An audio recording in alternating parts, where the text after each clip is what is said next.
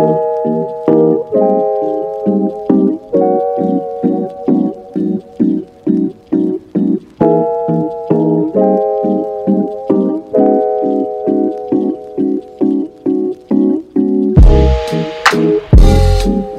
to the Honey Drop Season 3 Premiere Edition.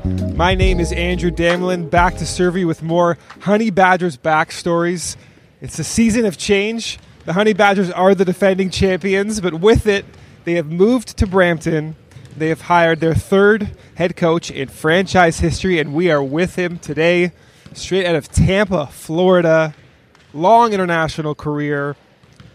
Long coaching pedigree as well, now coming up on a few years. He was with Cleveland as a player development staff, and he is with Brampton as their head coach. His name, Antoine Broxsie. Antoine, how are you? I'm good, and you? I'm good, and you? Just enjoying this opportunity that the Brampton Honey Badgers has given me, and enjoying Canadian weather. Yeah, it's actually nice. You got here at the perfect time. I know, right? Because up until, I don't know, mid-April, it was getting dicey, so I'm glad you're getting we give you a good first impression. When we come and play the Raptors, it's almost like it's like winter is coming, right? it's like what's the show called on HBO? Game of Thrones. Almost. Okay. like going to the Game of Thrones as cold as it is up here. But yeah, it's beautiful here, man. I love being here. All right, I'm glad that we've made a good first impression on you. And what I like to do is I like to kind of go along the journey as to how everybody got here, because everyone who comes through, well, now Brampton, before it was Hamilton, obviously it's not like the end destination in their minds, but everyone's had an incredible journey, and I love to tell the stories of those guys. So I wonder if you could take me back to Tampa, Florida. You're born in 1979. Yeah, born in 79. So I grew up in Tampa, Florida. Like, it's crazy as it sounds. Tampa is a beautiful city now, but growing up, like, people for some reason didn't love going there, being there. But me, I've always felt like Tampa was a beautiful city, like, because we have the beach life. We have, it's kind of like you have Tampa, St. Pete, Clearwater, and you can go to the beach. You have a nice day at the beach. You can sit there, have a barbecue in the park. It's a beautiful, beautiful place to be. Grew up there. Went to high school there, went to school Tampa Bay Tech, and I was kind of a late bloomer in basketball. My senior year really blew up. I almost averaged like a triple-double. Had a game where I played and I had 21 points, 20 rebounds, 20 blocks, and it kind of threw me over the top where, now I have schools from all over the nation recruiting me. And, I ended up going to University of Minnesota, where I played with Joe Pizzabella, Quincy Lewis, Sam Jacobson, Can I stop you right there? Before we go to Minnesota and Oklahoma afterwards, Oklahoma State, if you take it back for Tampa just for 1 second, before you blow up with that 20-20-20 line, can you take us, like, 14-year-old Antoine, like, you're in Tampa, maybe like 21st and Holmes. I know there's a big park over there. Right. What's like check-up, playground, 14-year-old Antoine Broxsie like? So my dad used to allow me to play every sport. He made me play every sport. My first sport was baseball. Second sport was football. Third sport was basketball. I picked up the basketball last. And I just fell in love with it. Like, growing up in Tampa during that time, like, we would go to different parks and just play. Like, one of the things my dad did was give me a bicycle, and I would go to different parks and just play. Like, one of my favorite moves that I used to do, like, because at the time, we didn't have internet, so our thing was,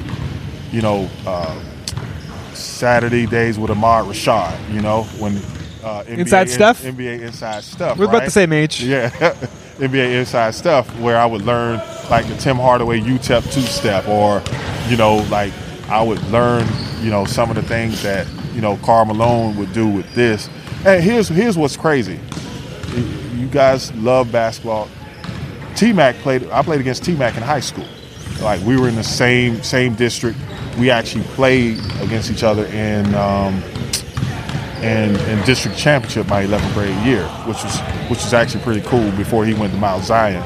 But yeah, like that was my Saturdays. My Saturdays were spent outside, whatever sport it was. Like, you know, if whatever season it was, if it was, you know, football season, we would get outside, play 3-on-3, touch football on the street and tackle football on the grass. And if it was baseball, like, you know, I would be, because Detroit Tigers was my favorite team. Like, I love Mickey Tettleton. I loved Alan Trammell. Is he on that team? Alan Trammell. I love Sweet Lou Whitaker, Jack Morris, people like that. Like Sparky Anderson. Like Sparky Anderson, right? Cecil Fielder. You know, Cecil Fielder hit 50 home runs one year. Right, for a Blue Jay too. Right.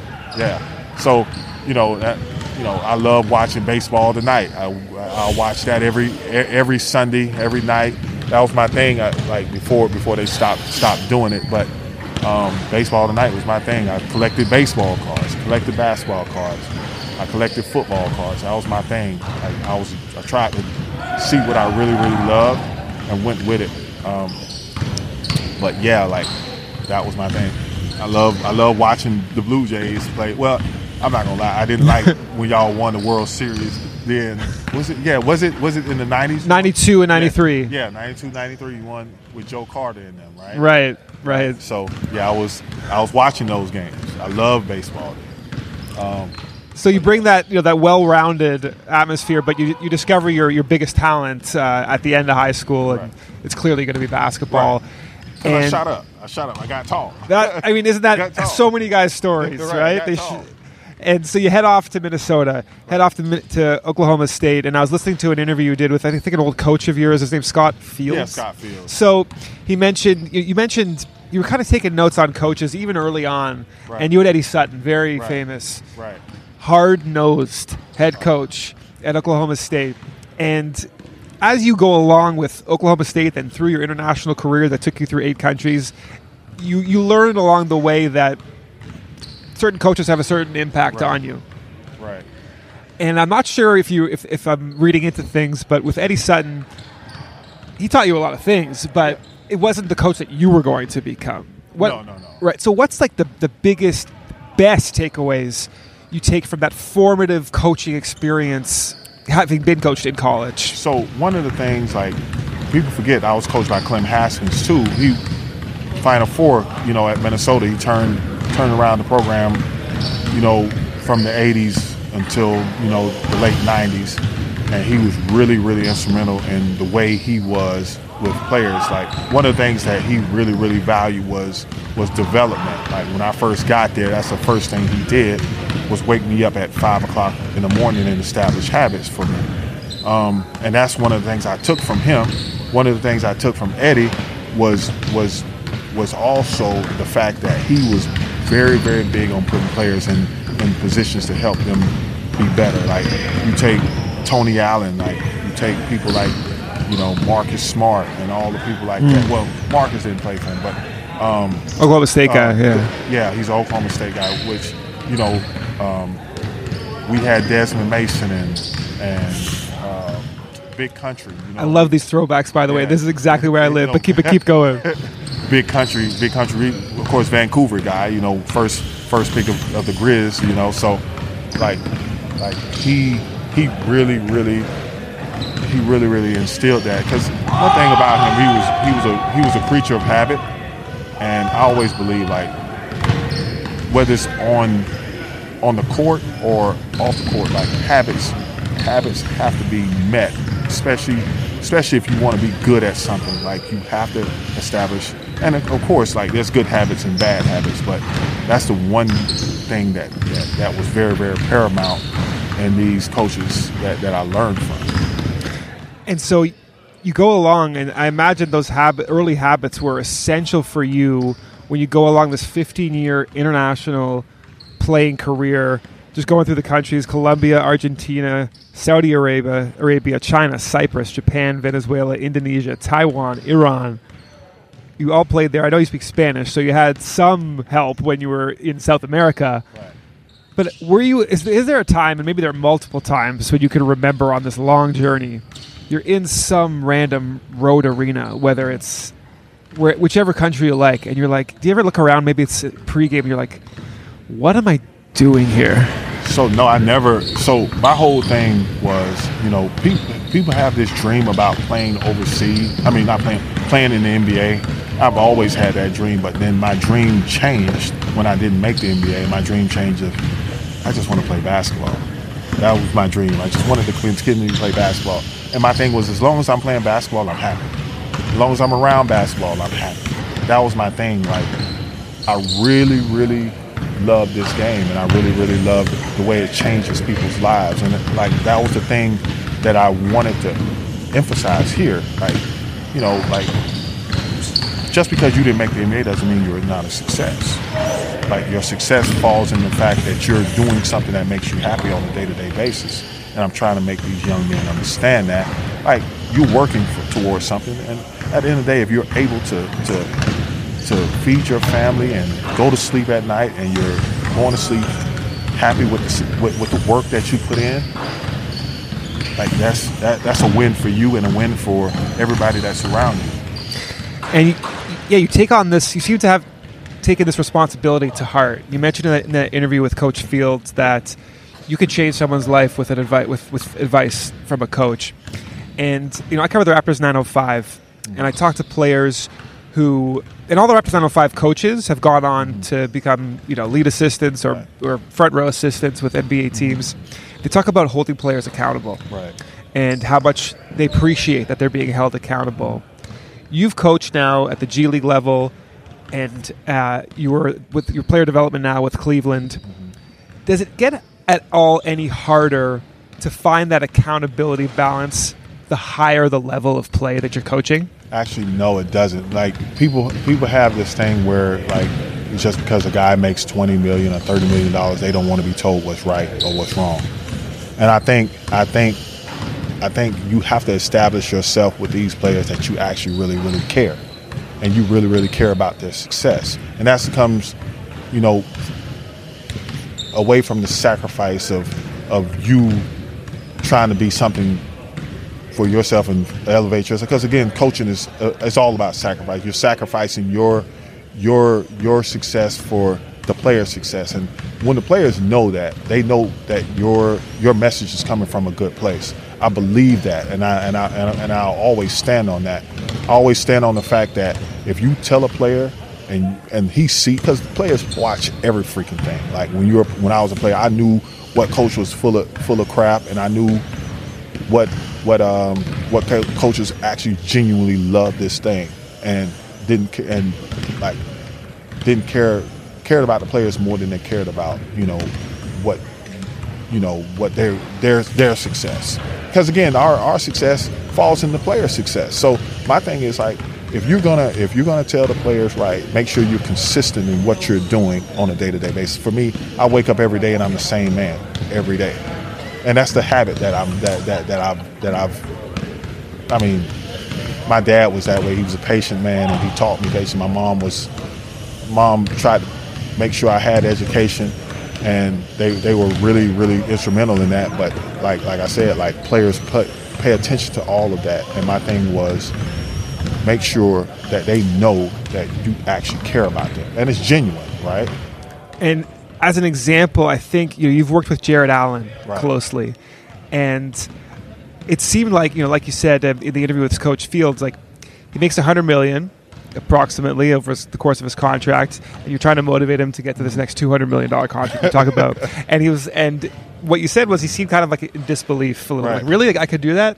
It's this level of self-doubt that perhaps he seems to still have, and maybe in this first round playoff run was a difficult pill, I'm sure. Like, all these building blocks, with I'm sure you're working with Allan about that. Right. So Allan, you got Darius Garland, you got Isaac Okoro, you got all these guys that experience is experience, right? You can sit there and you can tell them that what's coming, but until they actually be a part of what's coming, they really don't know until they actually live it, right? And that's the thing about maturity and maturation and things that we call experience. And like, you take Jarrett, like, Jarrett is an amazing human being in a way that he has a self-belief about himself, but the way he is, like, he's a sponge. If you tell him, hey, like you have to go from, again, back to what I was saying, from a care point of view. Like, when I first got there, we connected because he realized that I really, really cared. I cared about his development. And again, like, I don't never get down on him. I always. Do you get on him? I get on him all the time. He knows it. Like, nah, we're not gonna do that today, Jarrett. And then one thing about Jarrett, like, we have to find a middle ground. And I say, hey, you give me this, you can do that. And he said, Broxsie, you figured it out. He said, okay. So, and the thing about it, he goes hard with anything that we give him. So, like Jarrett, and you talk about Darius, they're Darius and Lamar and Isaac and all of these people we call him 45, Donovan Mitchell, but call him 4 or 5. But people like Donovan, they're just a joy to coach on a day-to-day basis. Like coming into Cleveland, because again, like, Cleveland gets cold. It's hard to actually go outside and enjoy your days during the winter. So you have to create an environment that allows players to come in and enjoy practice and enjoy being there. And I think that's what Kobe and JB has done over the years. And that's the great thing about being in Cleveland. Like, you enjoy going to work. And I try to make that joyful here. And from an outsider's perspective, like, Cleveland looked like a really fun place to play this season. Right. A young core, right, just trying to figure itself out. Had an incredible regular season and a good lesson in the postseason, and so much. Like, Donovan's 26 at this stage right now, so there's plenty of room to grow. Right. And speaking of growth, you're taking on your first head coaching position. Right. You're over here with Brampton. I know you worked with GM Jermaine Anderson over in Shanghai, and that was kind of the connection that got you over here. Your first week as a head coach has just gone by in training camp.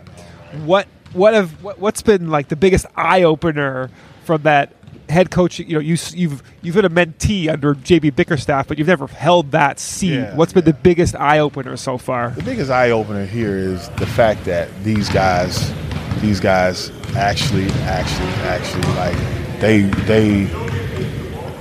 play with so much passion. Like, it's I almost forgot how much the FIBA game is, like, because in the NBA, like, there's the ups and downs of an NBA game where you find, because again there's long games, so it's hard for a guy to play with reckless abandon for 38 minutes, 82 games. Yes, for 82 games. So you're gonna have a dip. It won't be a short dip, but it's gonna be. But here, like, you almost never have a dip. Like, I practiced them 2 hours, and I didn't want to go 2 hours, and they're just like, okay, we're good with it. Like, and they're just boom, boom, boom, going down, up and down. I'm like, okay, cool. Because I haven't had a bad day yet since I've been here. Like, we haven't had a bad day. Like, the players overall hadn't had a bad day since we started practicing, and that's an amazing thing. Like, we haven't had a dip at all. Well, hopefully that upward trajectory continues, because right now we're at the last day of training camp. Tomorrow is going to be the opening of the regular season. Right. Is it so? You've had a week of practice, and I'm wondering, in your coaching experience, have you ever found a correlation between, like, we had a great practice and then a great game, or is there no relationship there at all? So like, yes. So my thing is, like, when you establish the way we're going to play, like, you're going to play that way, right? But what happens is sometimes the shooting may not go. So you're going to look at it and say, oh, man, like, we're playing bad. But really, if you look at it, we're playing hard. We're just not hitting shots. And I think that's what people have a misconception of. Yeah, we have a hard practice, but it carries over. Yeah, my thing is, as long as you're playing hard on the defensive end, you're always going to be in a game, whether your shots fall or whatever. Like, and that's the habits that I've tried to come in and establish with them. Because again, this is a championship team. There's not much that I have to really much do. Like Ryan did an amazing job for the past couple of years to establish this culture. And my thing is, I just looked at like I'm looking at the game film. I'm like, shoot, it's just. I mean, to people talk about the NBA being a copycat league, I'm just copycat Ryan and see what happens. Yeah, and you got a lot of the core right. coming back. You got Christian Vital, Zane Waterman, Jeremiah Tillman, Cody John from 2 years ago. Right. I'm missing off the top of my head Kobe McEwen as well. Right. So you got a lot of guys coming back. You're making your head coaching debut tomorrow night. Right. Coach Broxsie, I really appreciate the time today. I wish you the best of luck in your debut and the best of luck for the rest of the season. Thank you, my man. Thank you so much. Thank you.